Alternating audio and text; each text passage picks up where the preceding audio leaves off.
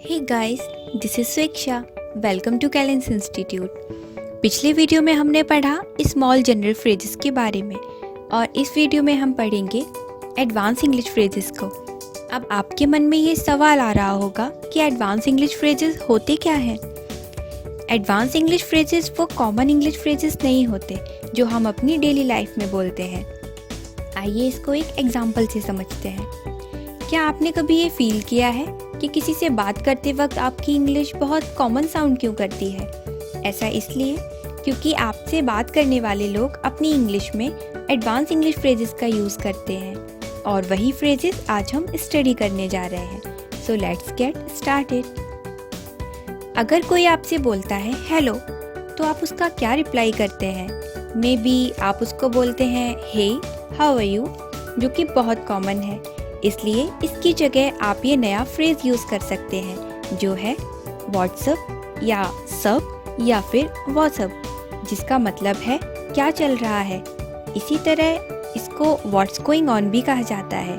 अगर आपको किसी को पूछना है कि कैसे हो, तो आप कह सकते हैं हाउ डी।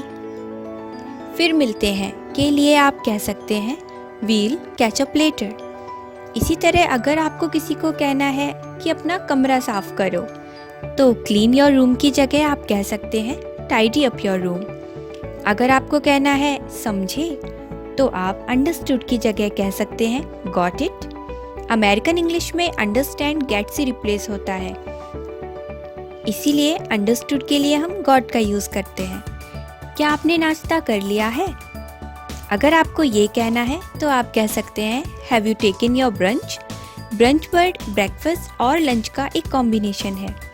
आप आजकल क्या कर रहे हैं, ये पूछने के लिए आप कह सकते हैं what you been up to lately. क्या आप बिजी हैं, ये पूछने के लिए हम बोलते हैं आर यू बिजी, लेकिन इसकी जगह आप कह सकते हैं have you been keeping busy. माफ़ कीजिए, मैंने सुना नहीं, ये कहने के लिए आप बोल सकते हैं sorry I didn't catch that. इसी तरह अगर आपको थैंक गॉड कहने की आदत है, तो इसको आप थैंक हेवंस भी बोल सकते हैं।